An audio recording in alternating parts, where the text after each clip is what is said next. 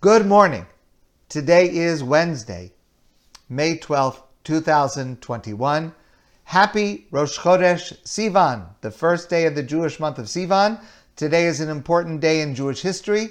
Today is the anniversary that the Jewish people reached Mount Sinai in preparation for the revelation at Mount Sinai that we celebrate and commemorate on Shavuos, but they actually reached that spot on today, the first day of Sivan. So happy Rosh Chodesh.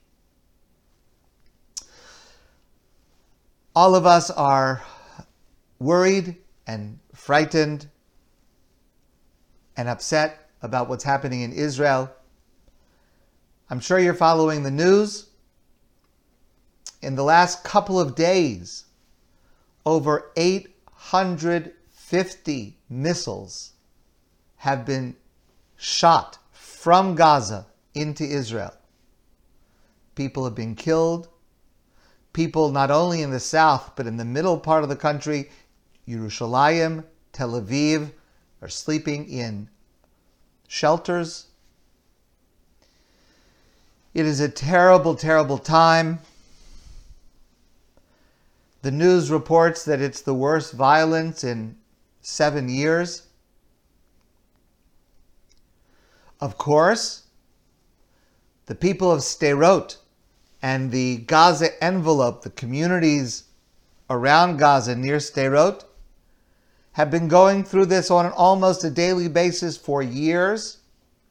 And I want to be very clear that what is happening now is no worse or no greater provocation than what has been happening to Sderot.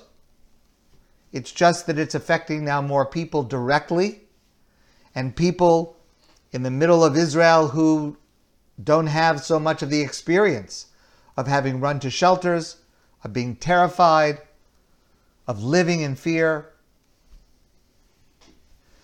And at the same time, the brave and heroic people of Sderot and that area, they have much to teach us.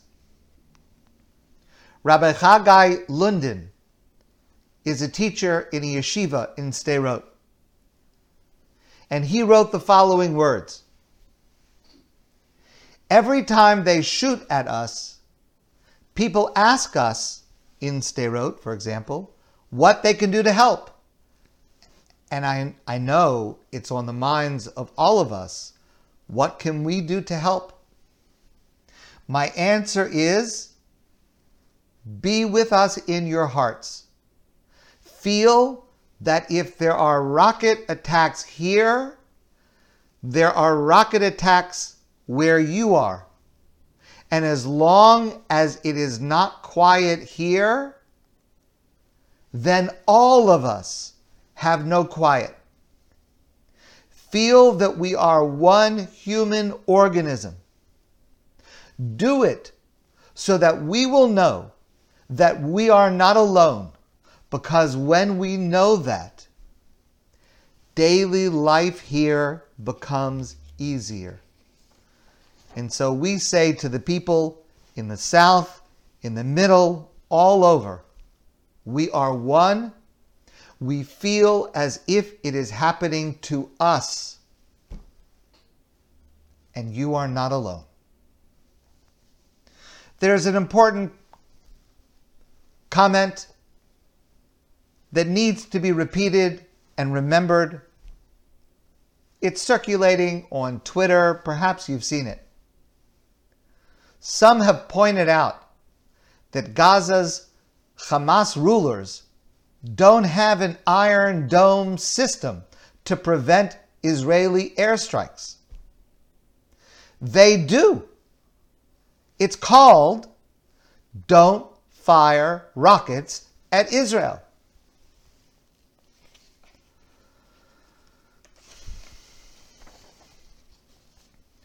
Several years ago, I had the privilege to be part of the mega mission from Montreal to Israel in 2017.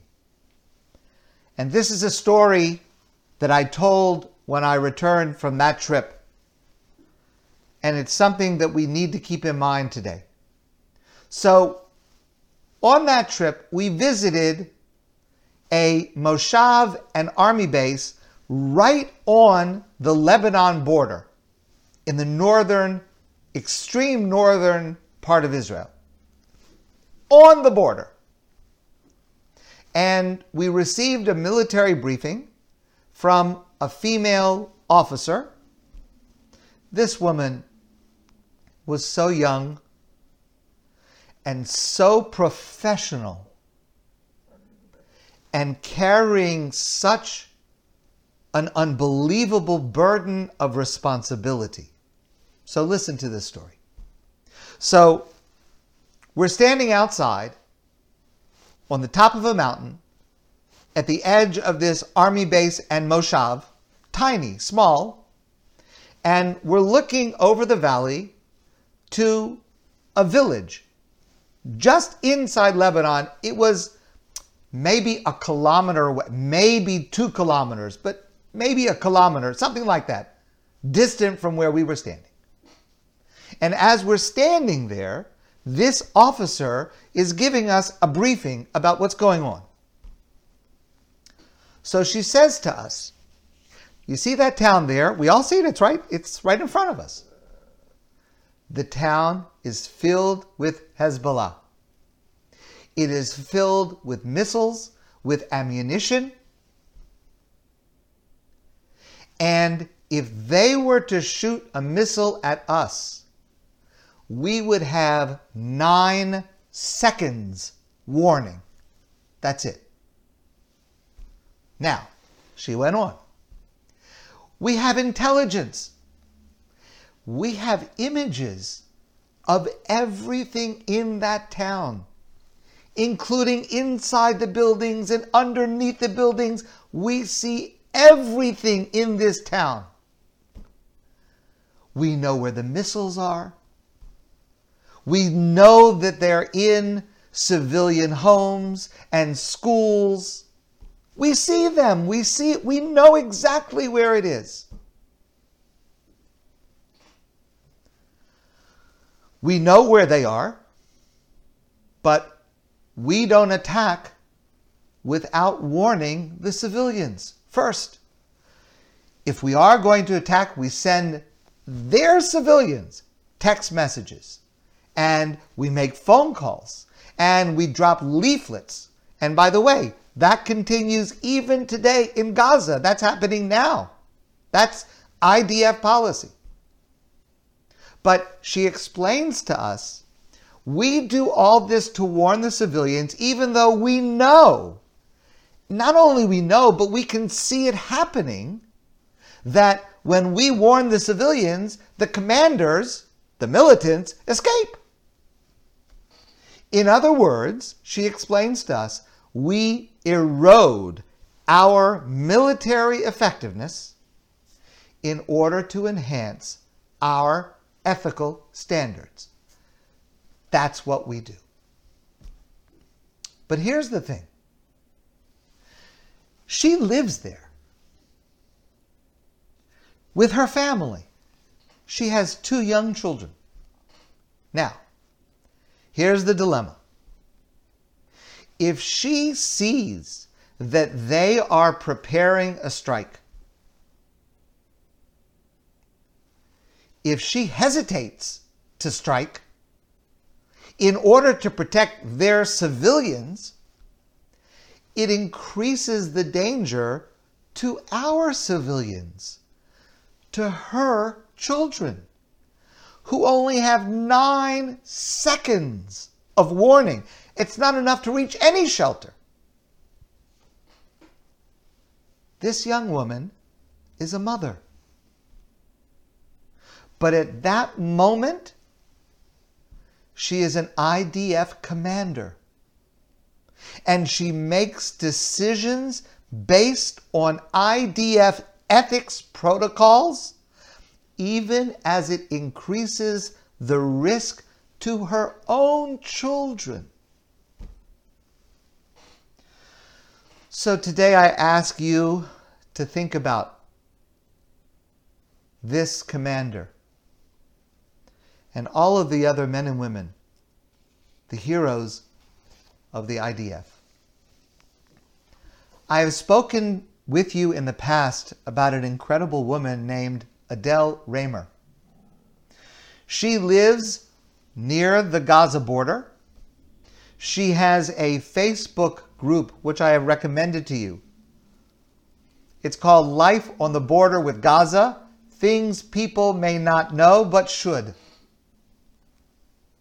She writes of the constant running to shelter, the fear, the trauma, the pain, and incredibly, and she's right there bearing the brunt of this for years and years. And she is someone who attempts to build bridges with the civilians on the other side who also want peace.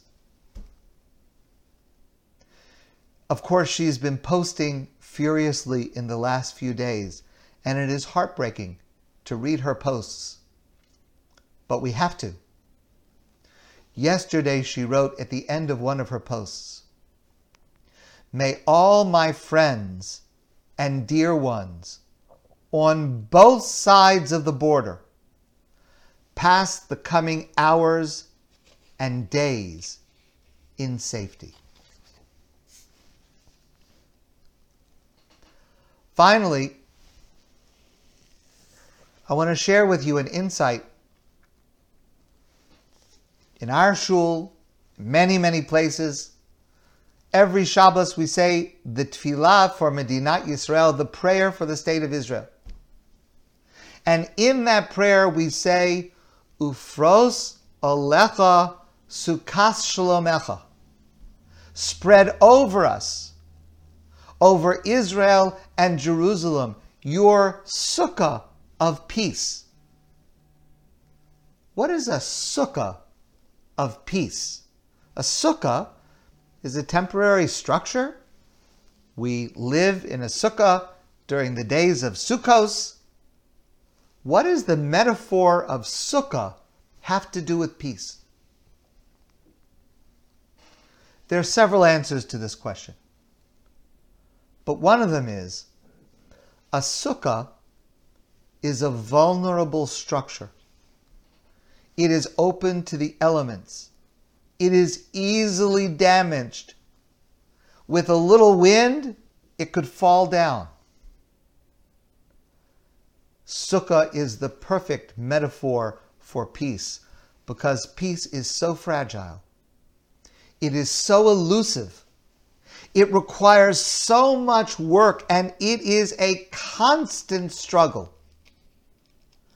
Today, we beg God for the sukkah of peace in Israel to finally stand and to finally provide shelter and protection to our brothers and sisters in Israel. Yehi shalom b'chelech, shalva ba'armanosayach. David HaMelech, King David, wrote in Tehillim, and we say as a prayer to God, may there be peace within our walls and harmony within our towers. L'man achai v'reyoi adabra na shalom bach. For the sake of my brothers and sisters and friends, I pray for their peace. L'man beis Hashem Elokeinu avaksha tovlach. For the sake of the house of God and His people, we beseech goodness. Hashem oz la'amo yitain. May God grant strength to His people Israel. Hashem yivarech es amo v'shalom. May God bless His people with peace. My friends, I wish you a great day. I look forward to seeing all of you soon in person. And I join with all of you in praying for peace.